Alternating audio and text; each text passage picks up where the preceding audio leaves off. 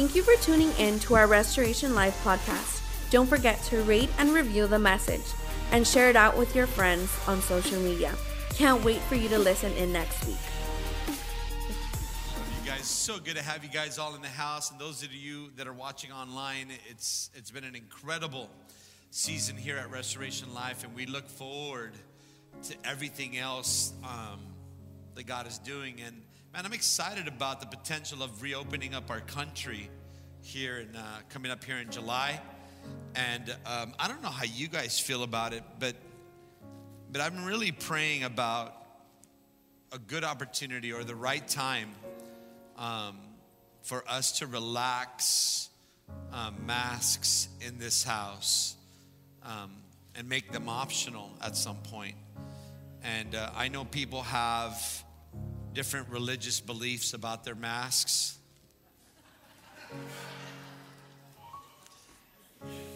And I'm not going to touch on it. I will say this, that I miss seeing all of your beautiful faces. And we do want to keep everybody as healthy and as strong as possible.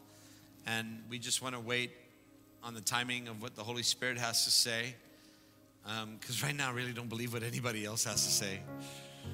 But we do want to keep everybody as safe as possible. So let me just say once again, thank you for everybody who has put on the mask and has honored one another in love to try to keep everybody as protected as possible for the season that we're in. But hopefully we're at the tail end of this thing. Can anybody agree with me on that?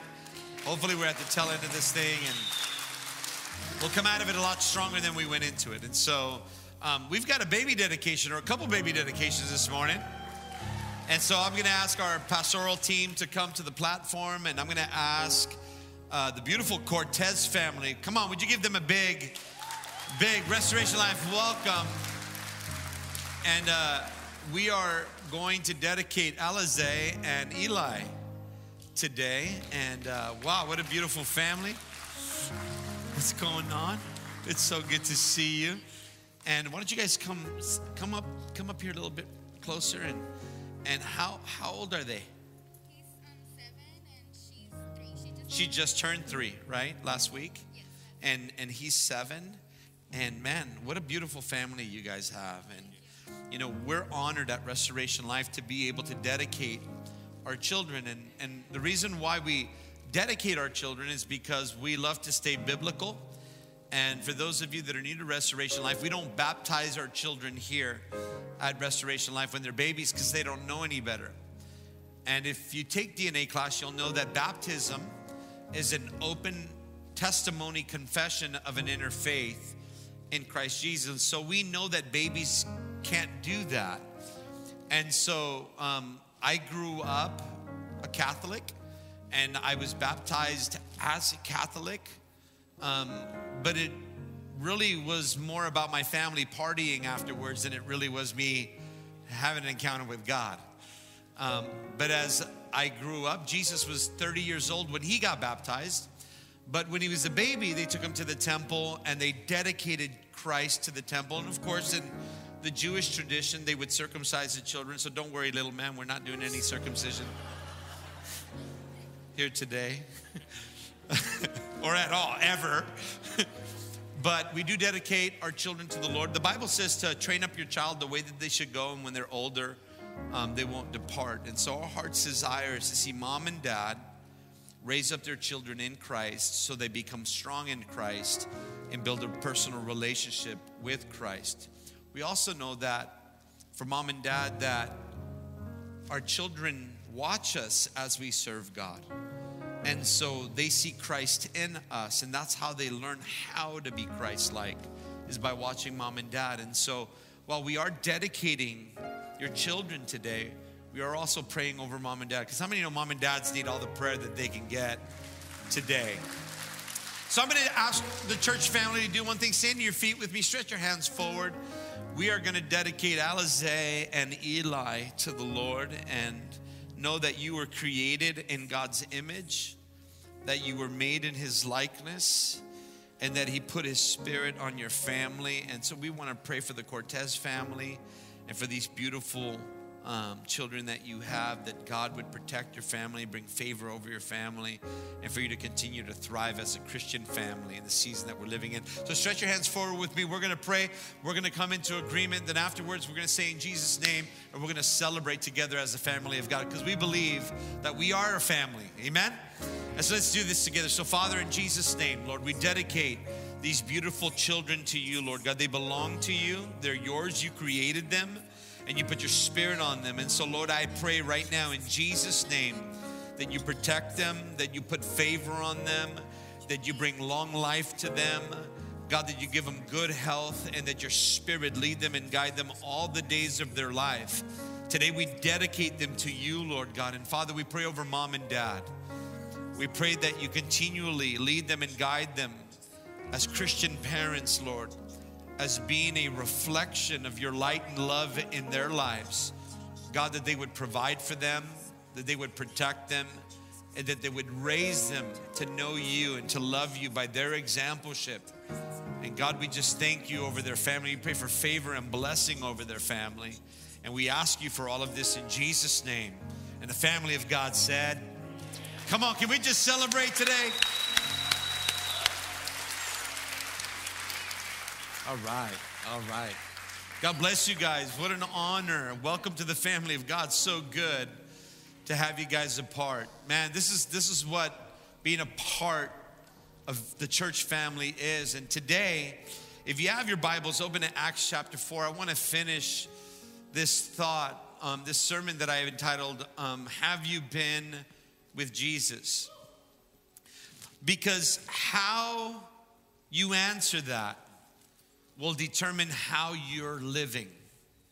It'll answer how you're loving and how you're responding or reacting to the season that we're living in as a church and as Christians. And so in Acts chapter 4, we're going to get into this word.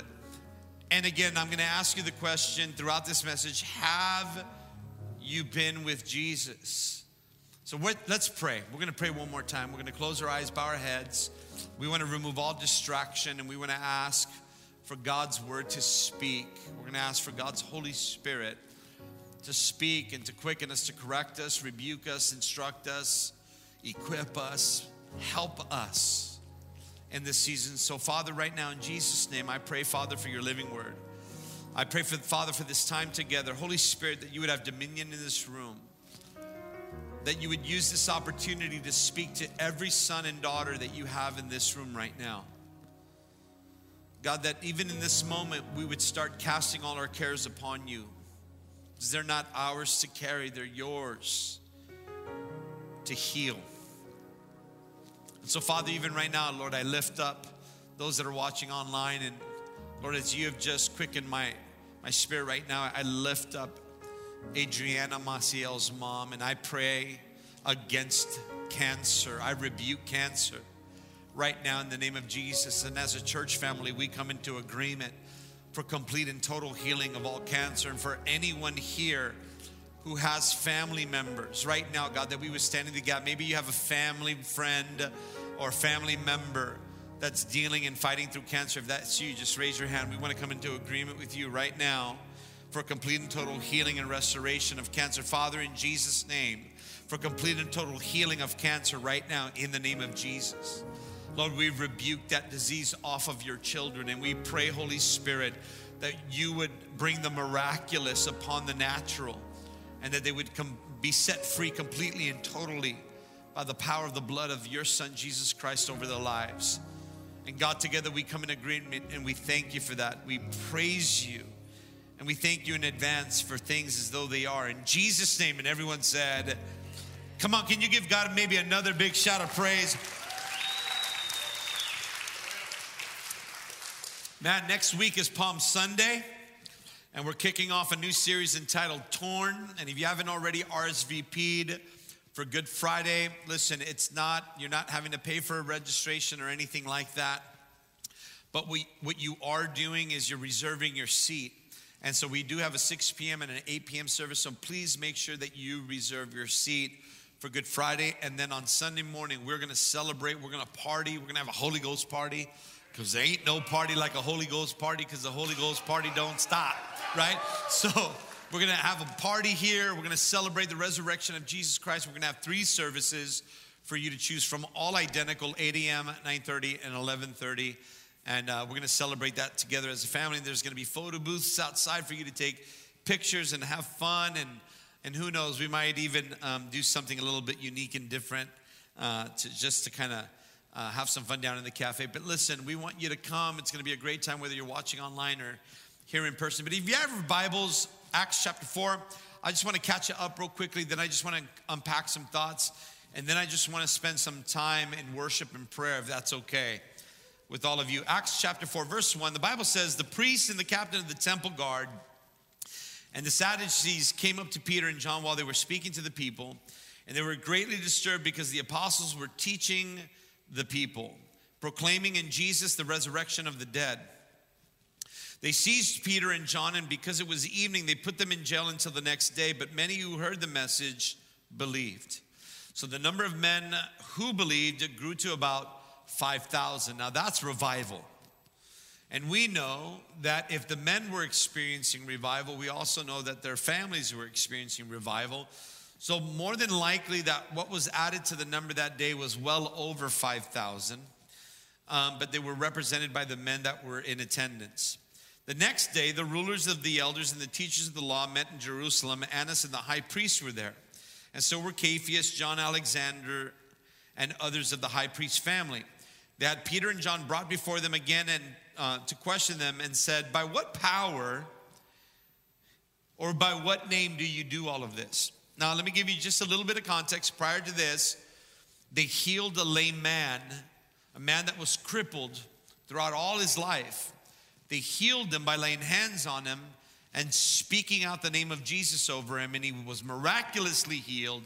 He got up and walked, and everybody was taken back by what was going on. Now, let me give you a little bit more context to what was going on, because for you and I, the church, we've experienced Christianity throughout our life, forever how old you are, forever how long you've been serving God. But in this day, this is the first century of Christians. This is actually probably the first 10 years of Christianity. First 10 years of Christianity within the first 40 years of Christianity. And Christianity was something that was brand new. It was something different. And to the Jews, to the leaders, to the religious Pharisees, to the scribes, to the Sanhedrin, to the government of the religious order of the Hebrew people in Jerusalem back in that day, this was blasphemous. It was blasphemous to declare the name of Jesus. It was blasphemous to lay hands on somebody in the name of Jesus and see them completely and totally healed by the miracle power of God working in and through very common and ordinary men. They were not prophets. They were not the Messiah. They were not anything other than ordinary men. And we'll look at this in just a minute, because this is what they were taken back by. They weren't schooled rabbis, Pharisees, scribes, or a part of the Sanhedrin. These were fishermen who were of a lower class citizenship, and they were doing miracles in the name of Jesus. This would be like you and I walking into Rome, in Vatican City, and declaring the name of Jesus and the Pope and all the Catholic order as blasphemous. This is what Peter and John were doing. They were preaching the gospel of Jesus Christ. They didn't care who heard. They didn't care who saw the miracles. All they cared about was pleasing God with their life. That's all they cared about. So here they are. They're preaching, they're teaching, they're laying hands on these people, and in doing so, a miracle takes place, and everybody takes notice, specifically those that were in spiritual authority.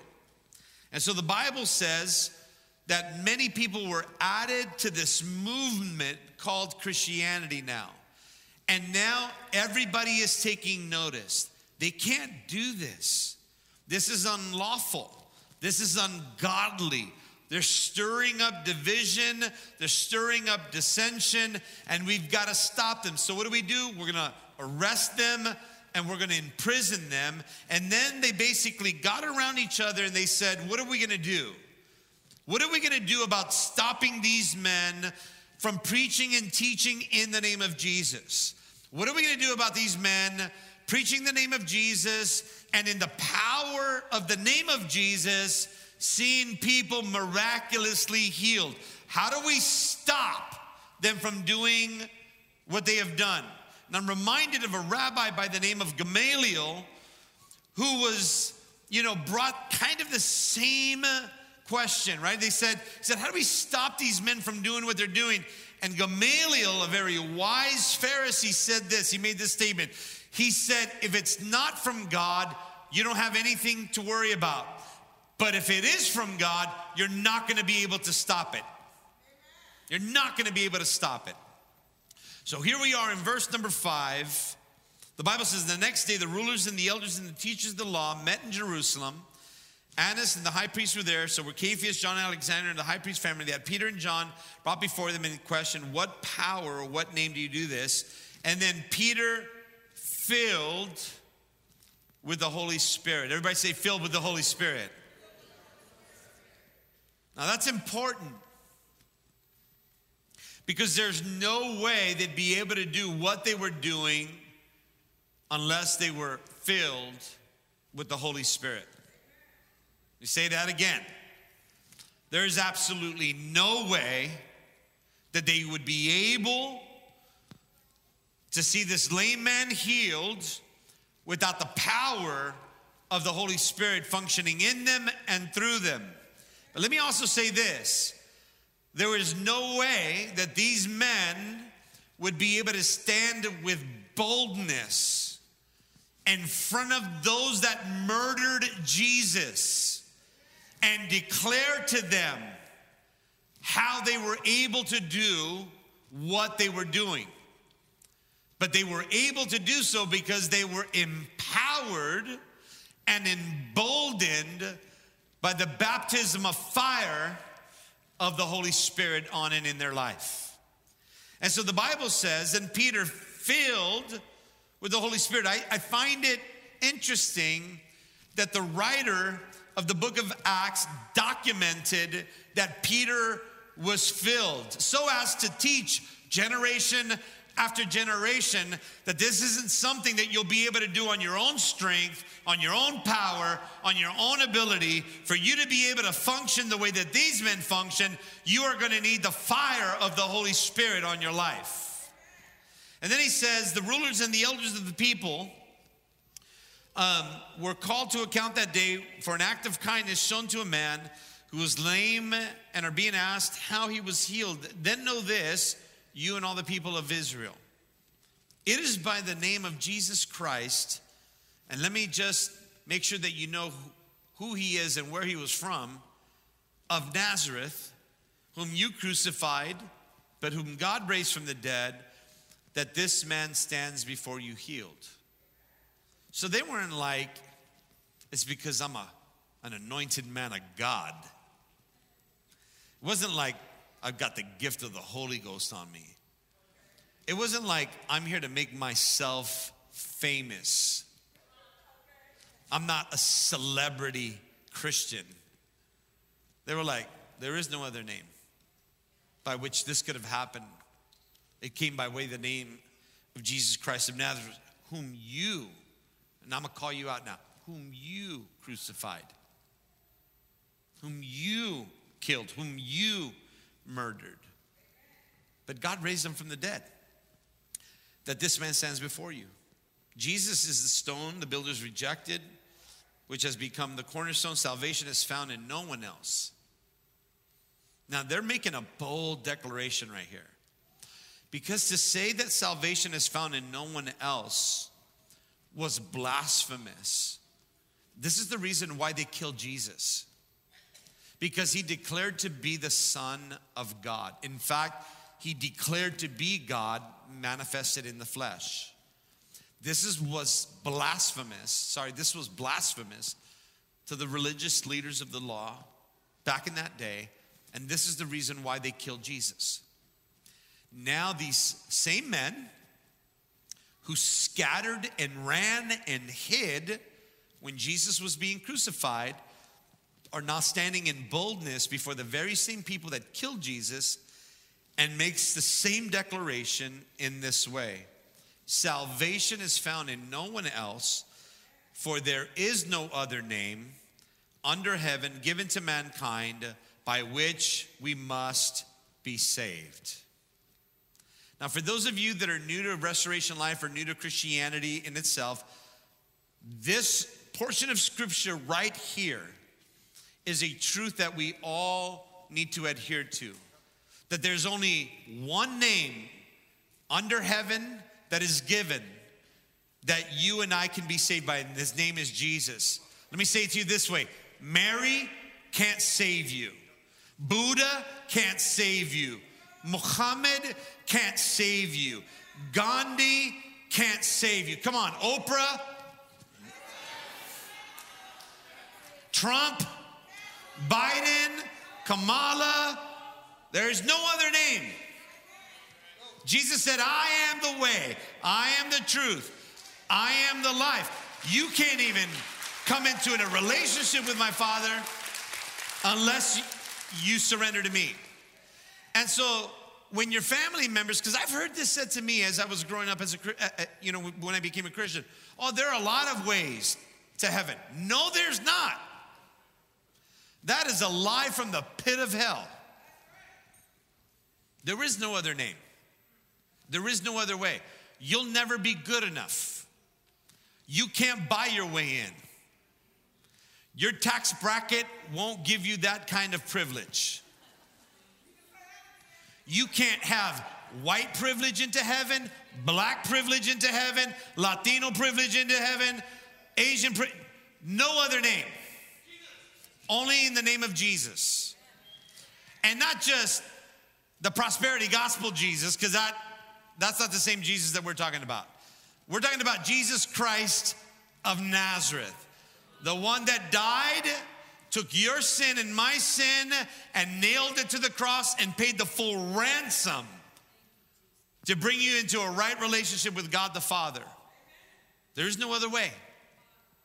There is no other way. Crystals, Ouija, no other way. Without Jesus, you're lost.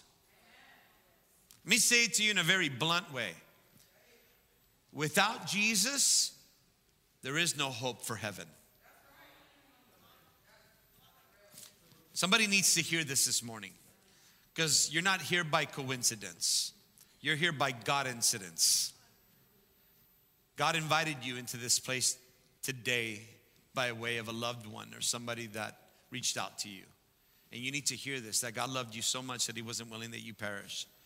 And so that he gave his utmost best by giving his only begotten Son. So that you, the whosoever of this world, would not perish but have everlasting life. God loves you. And he gave you Jesus. And if you refuse Jesus, Jesus said, if you reject me before man, I will reject you before my Father. That's truth. And we all need to hear that from time to time. Salvation is found in no one else. For there is no other name under heaven given to mankind by which we must be saved. And the religious, this ticked off the religious leaders. Because for them, Jesus was not the Messiah. For them, Jesus was not the manifestation of God himself. For the religious leaders, this was an occult. This was blasphemous. This was penalized by death. And we know this because they killed Jesus. And then after they killed Jesus, then they went after Jesus's people. They went after his disciples. But here are two of his disciples standing with boldness and authority and saying, the way that we're doing what we've done is in Jesus. You remember him, don't you? You killed him. You murdered him. You crucified him. And now they're saying this once again.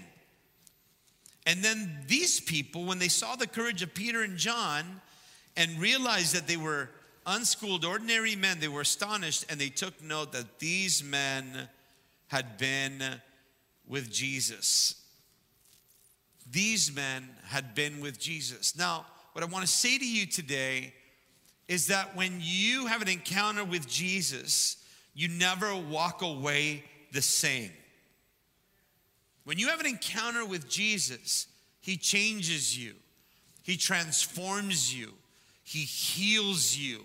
He restores you. He forgives you. He grafts you into his family.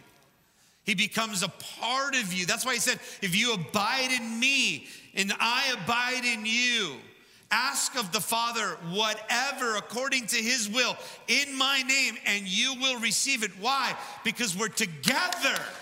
We're one in this. This is a hard thing for some people to understand, because there's a difference that I think we need to expose. Because the Bible says, then Peter, filled with the Holy Spirit, said to them, what I want you to hear this morning is that it was the Spirit-filled boldness that was born out of a personal relationship with Christ that enabled them to lay hands on the sick and to stand boldly in front of those that killed Jesus, knowing that they too would end up paying with their life for what they were saying and doing. And so the first thing that we talked about last week, and we tackled a lot more, and I hope that you go back and watch it, but the first thing that we talked about last week is that I believe this to be true about all Christians.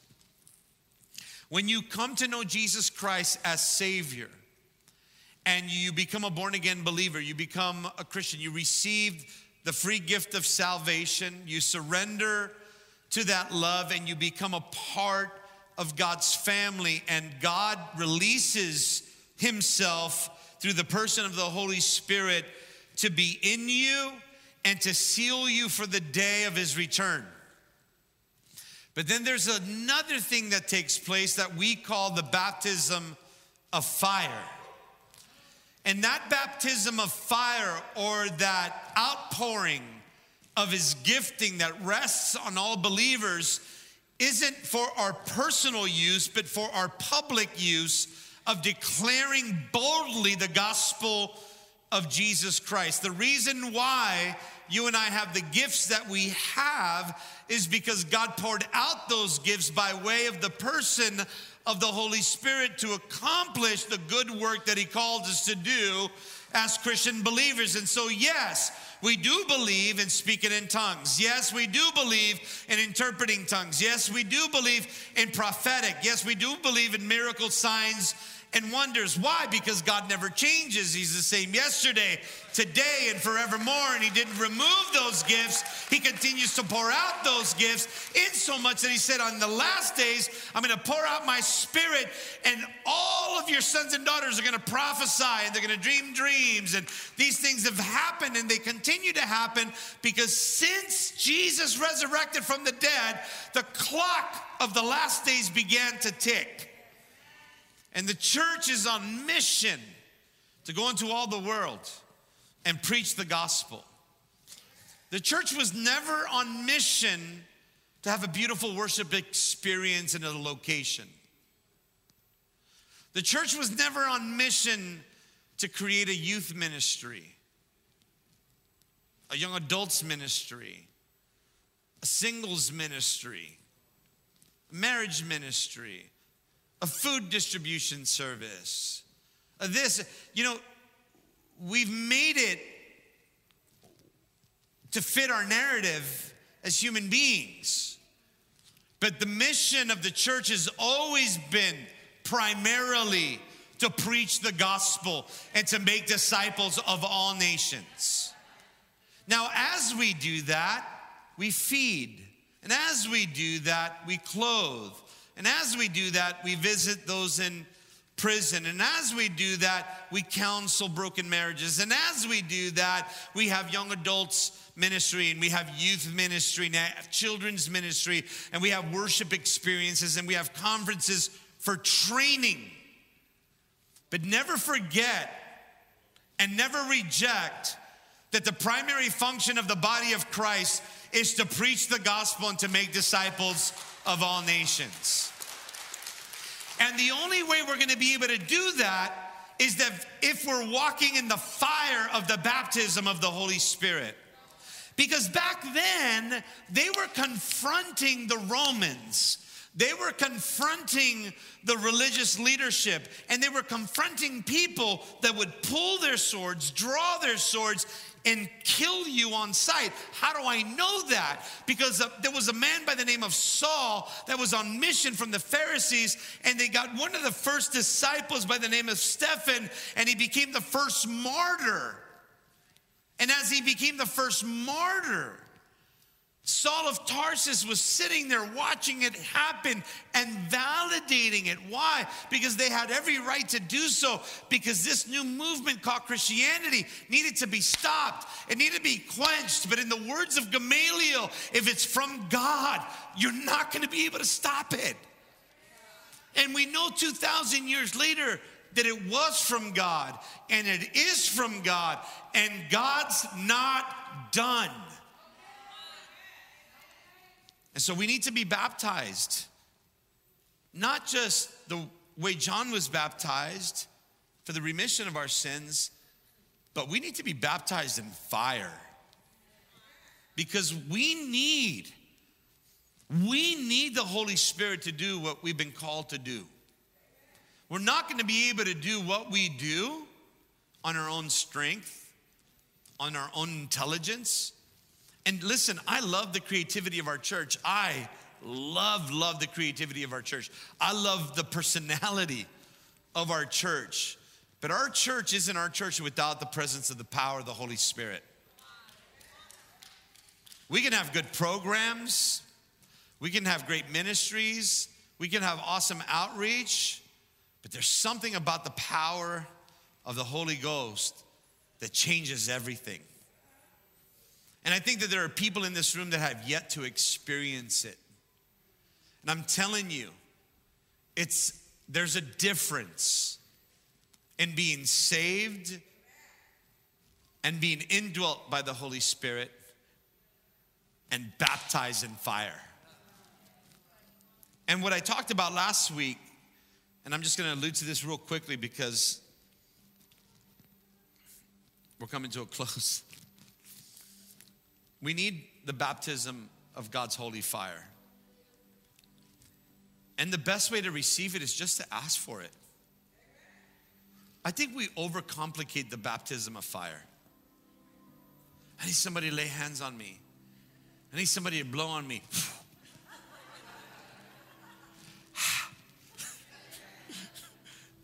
I need somebody to throw a towel at me. I need no, you just need to ask. And His Holy Spirit will come upon you. Not to save you and to see you, He's already there. But there's this gifting that He starts to pour in and pour out. It's the same gifting that Isaiah, I think, when he heard the angels in heaven talking about who will go for us and who will we send, and he responds with, "Here am I, send me." The word of God, it's like a fire. It's shut up in my bones and I can't contain it. I dare not contain it. And I've had so many people ask, how do you stay on fire for God? And my response is always, don't quench the Spirit. That's how you stay on fire. It really is simple. But we quench the Spirit all the time. I'm going to share with you just a couple of scriptures, then I'm going to go to point 2, and then I want us to respond to whatever the Holy Spirit is asking you to respond to. Because Peter and John land with a boldness that I think many of us lack in, because we're living in a very hypersensitive culture right now. Would you agree to that? Like, everybody is so easily offended. We become so sensitive, like hypersensitive.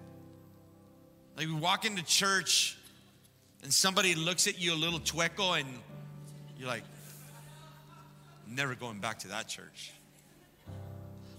Like, you should have seen the way that sister looked at me. How do you know she wasn't constipated? And she was just like looking at you.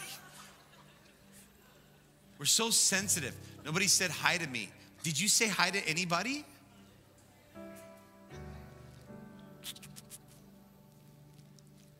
We're just so sensitive. We become like Del Amo Christians.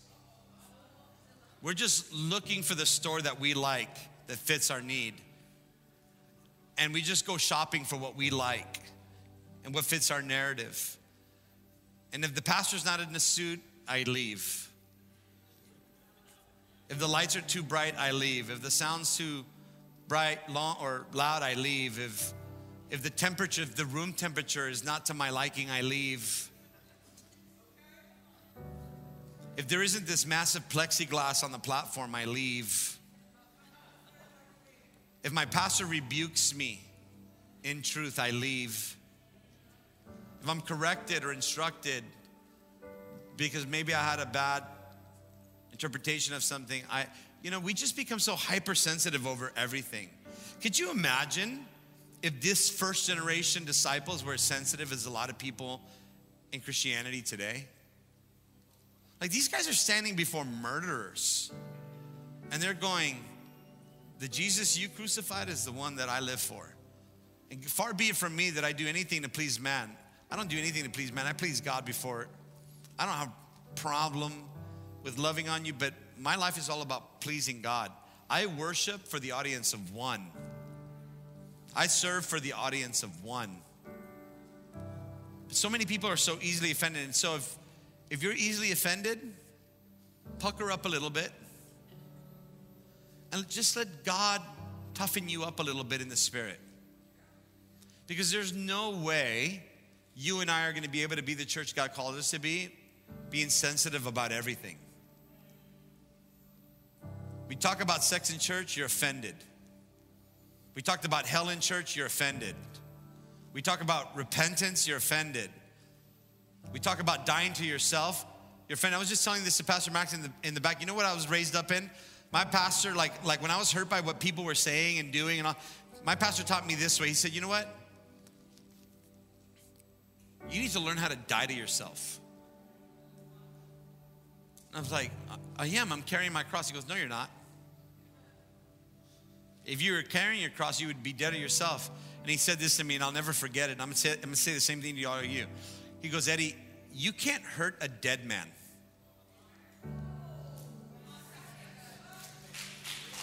Learn how to be a dead man walking. If you could just learn how to die to yourself and live for Christ, you'll never be offended. I'm a dead man walking. You're a dead woman walking. Somebody looks at you chueco. Somebody says something you don't like. You go to love on somebody and they don't receive your love. Oh well. Not my problem.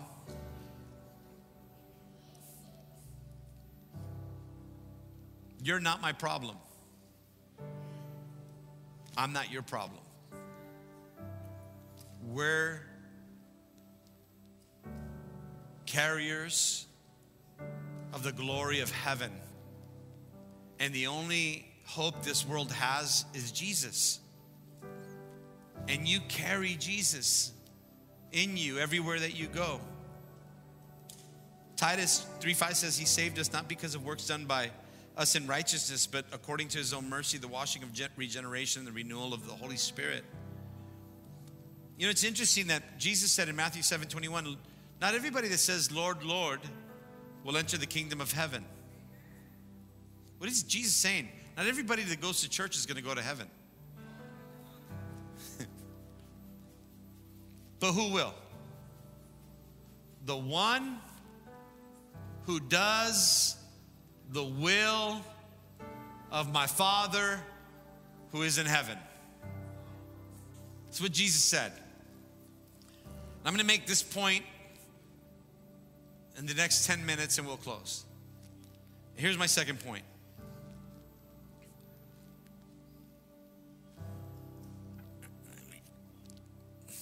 you can be in proximity of Jesus and not have any relationship with him. Luke chapter 8:43, there's this beautiful story. Let me just go back to Saul of Tarsus. Because when they were stoning Stephen, if you look at the story, Stephen was a servant leader amongst the disciples. And he was bold. He was bold as a young man of God. The first one to be put to death after Jesus for his faith in Jesus. And as they were putting him to death, the Bible says that heaven was peeled back and he was able to see his Father in heaven. Like God allowed him to see him while he was dying. And you know who was in the proximity of that? Saul. Saul, who we know ends up becoming Paul, the apostle, was in proximity of heaven being opened, open heaven, and a disciple giving up the ghost to be with the Father in heaven on behalf of Jesus. Saul was in proximity of that and didn't even recognize it. Then he was licensed to go and kill some more Christians. And on the road to Damascus, he has an encounter with Jesus himself. And he says, well, we know he's on the road to Damascus. He's riding his horse with some letters to go persecute and incarcerate some more Christians. And a light from heaven comes, knocks him off his high horse, puts him flat on his back. He's blind, he can't see, and all he hears is, Saul, Saul, why are you persecuting me? Now, why would Jesus say this if he's already in heaven? Because when you mess with God's people, you're messing with Jesus himself. And Jesus is like, why are you persecuting me? And Saul doesn't even recognize Jesus. And he goes, who are you, Lord? And he's like, I'm Jesus, the one that you're persecuting. And then he goes and he sends him to a house. And he says, stay there. I'm going to send one of my sons to go give you your eyesight back. And he speaks in a vision to a man by the name of Ananias. And he tells him, go lay hands on Saul of Tarsus because he's waiting for you. And Ananias is like, but that guy kills people like me. He goes, don't worry about it. Man up. Go do what I told you to do. He goes, EV translation, goes, lay hands on Saul. The scales that were on Saul's eyes are removed. And in an instant, he's transformed from Saul of Tarsus to Paul the Apostle. The very person or people group that he was persecuting is the people group that God uses to return his eyesight to him. He goes on to write a third of the New Testament as Paul the Apostle, the one that we received all of our doctrine from heaven from. But here's a man who was in the proximity of Jesus, who was in the proximity of the presence of God, and needed to get knocked off his high horse to have an encounter with Jesus. And I just feel like there are some people here, this is a warning to some of you. Be careful what you say and how you say it and who you talk about, because you're talking about God's people. And when you persecute God's people, you're persecuting Jesus. I find it amazing that some people have the audacity to talk about God's bride, because me as a man, you talk about my wife, I'm gonna lay hands and feet on some of you in Jesus' name. I'm gonna cast it out.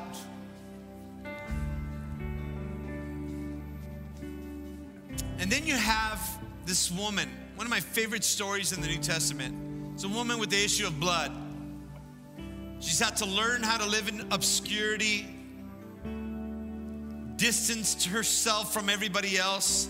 In Luke 8:43, There's a woman with the issue of blood who had been subject to bleeding for 12 years and nobody could heal her. And she came up behind him and touched the edge of his garment, and immediately her bleeding stopped. And Jesus said, "Who touched me?" Now, again, you can be in proximity of Jesus and never have a relationship with Jesus and never be transformed by the power of Jesus. Because here are all these people, right?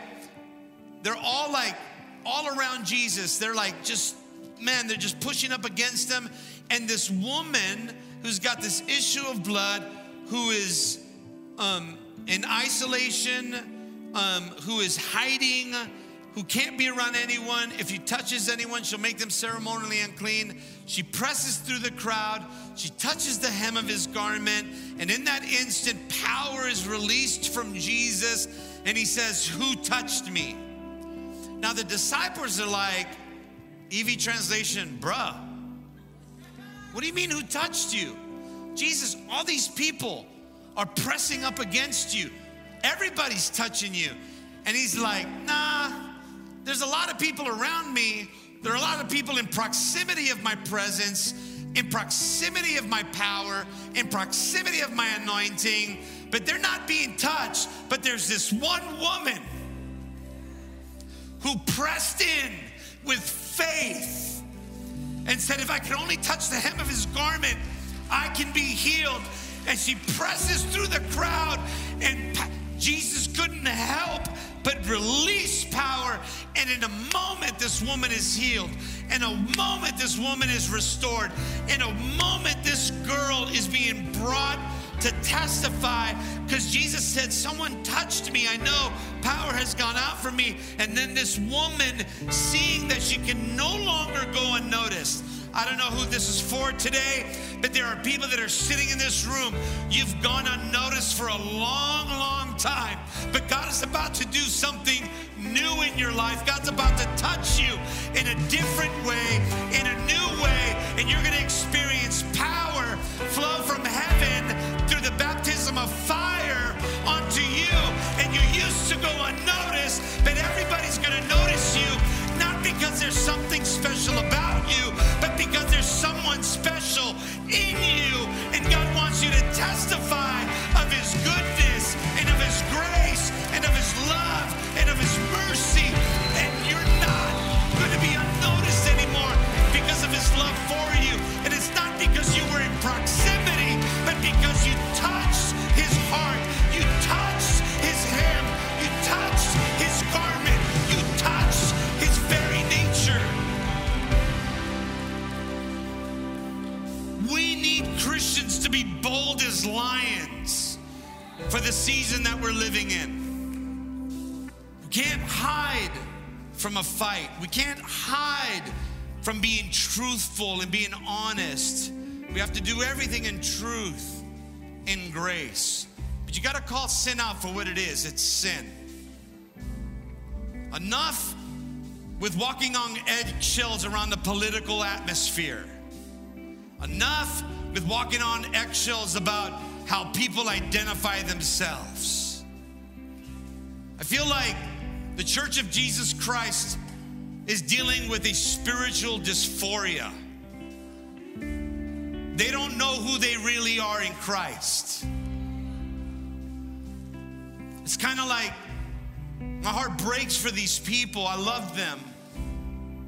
But they identify as a male, being a female. They identify as a female, being a male. They identify as an older person, a younger person, a different color person, a different cultural person.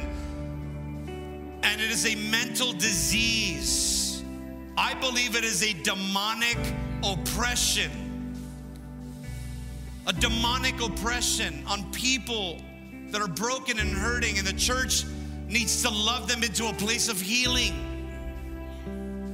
We accept them in love, but we're not going to wish-wash the gospel to make anybody feel comfortable being in the same atmosphere. And I feel like there are a lot of Christians that are in this room and in the church in general that have a spiritual dysphoria. They don't even know who they are in Christ. They think they're one thing, but they're actually something else.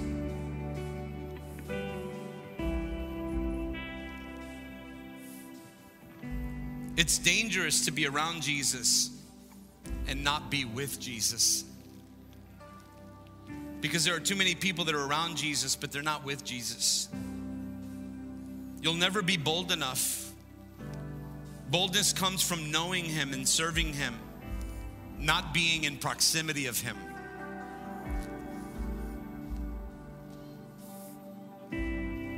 Jesus said, if you abide in me and I abide in you,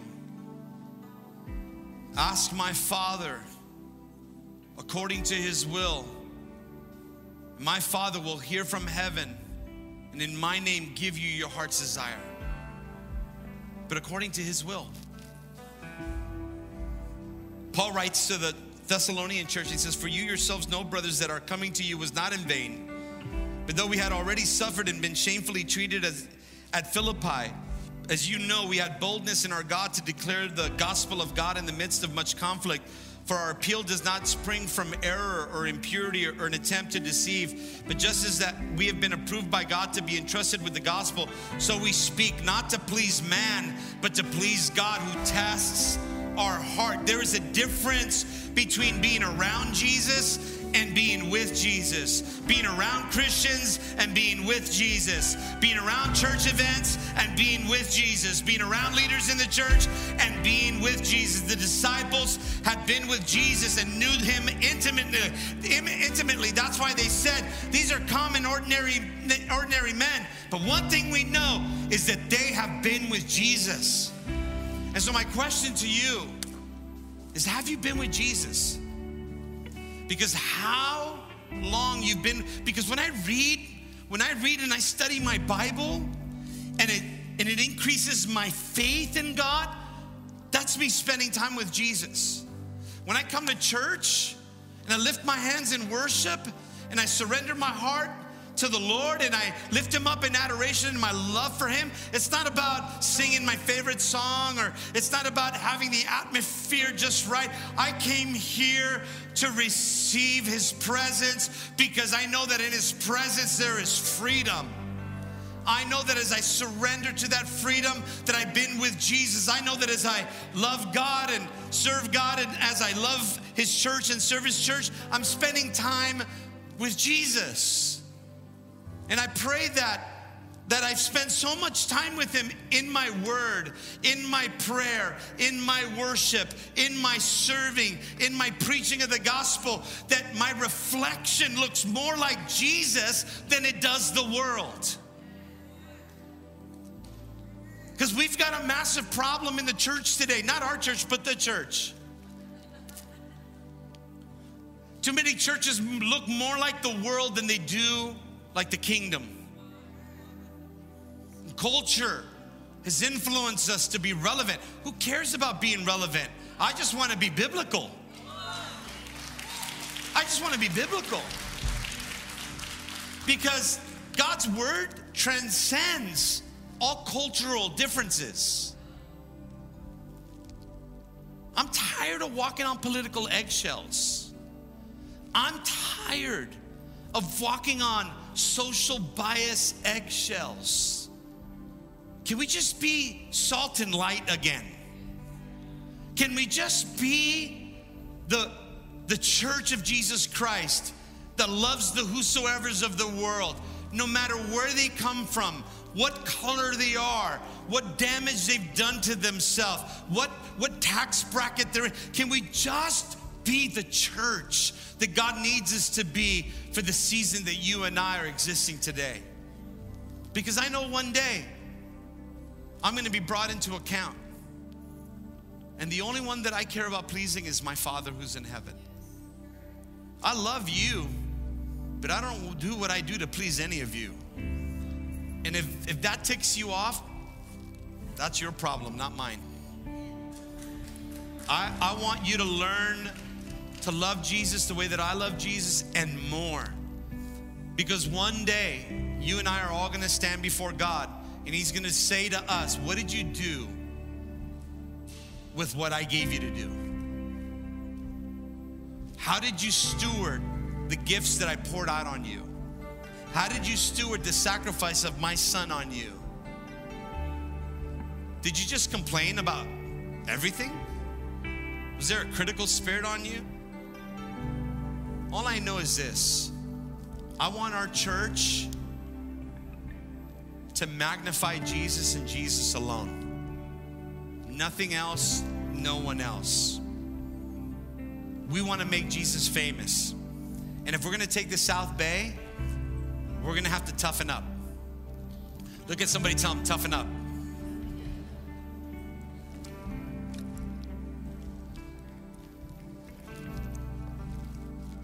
Who cares who's in the presidency? Who cares what's happened socially, economically? I know people are leaving California. Man, God bless you. Go for it. Do you. Do you. And if that's what you have to do, I totally get it. But this is my Nineveh. And if Nineveh can be saved in the day, so can the South Bay. So can Los Angeles. So can California. So can the United States. This is our mission. We don't have to go on a missions trip. We're on mission already. This is our mission field, the South Bay. Come on, anybody with me? Come on, anybody with me? We're on mission already. So stand to your feet. You need to be emboldened. Like, you need that boldness. I want you to get out of your seat. I want you to come to this altar. We're going to pray for boldness on you right now. And it's going to come by way of fire. Fire from heaven. We're going to worship. These altars are going to be open to you. We're going to spend some time just praying for people. And I understand if you need to go, if you need to pick up your kids, if you got to do that stuff, I want you to do that. And I don't want you to feel bad about it. But man, you need a boldness right now. Boldness at your job. Boldness in your family. Boldness amongst your friend. The kind of boldness that Peter and John had. Standing in the face of obscurity. Standing in the face of adversity. Standing in the face of people that wanted to do them harm. We're not talking about, just being bold on social media. We're talking about being bold as fathers with our children. We're talking about being bold as husbands with our wives. We're talking about being bold as young adults and singles that will live whole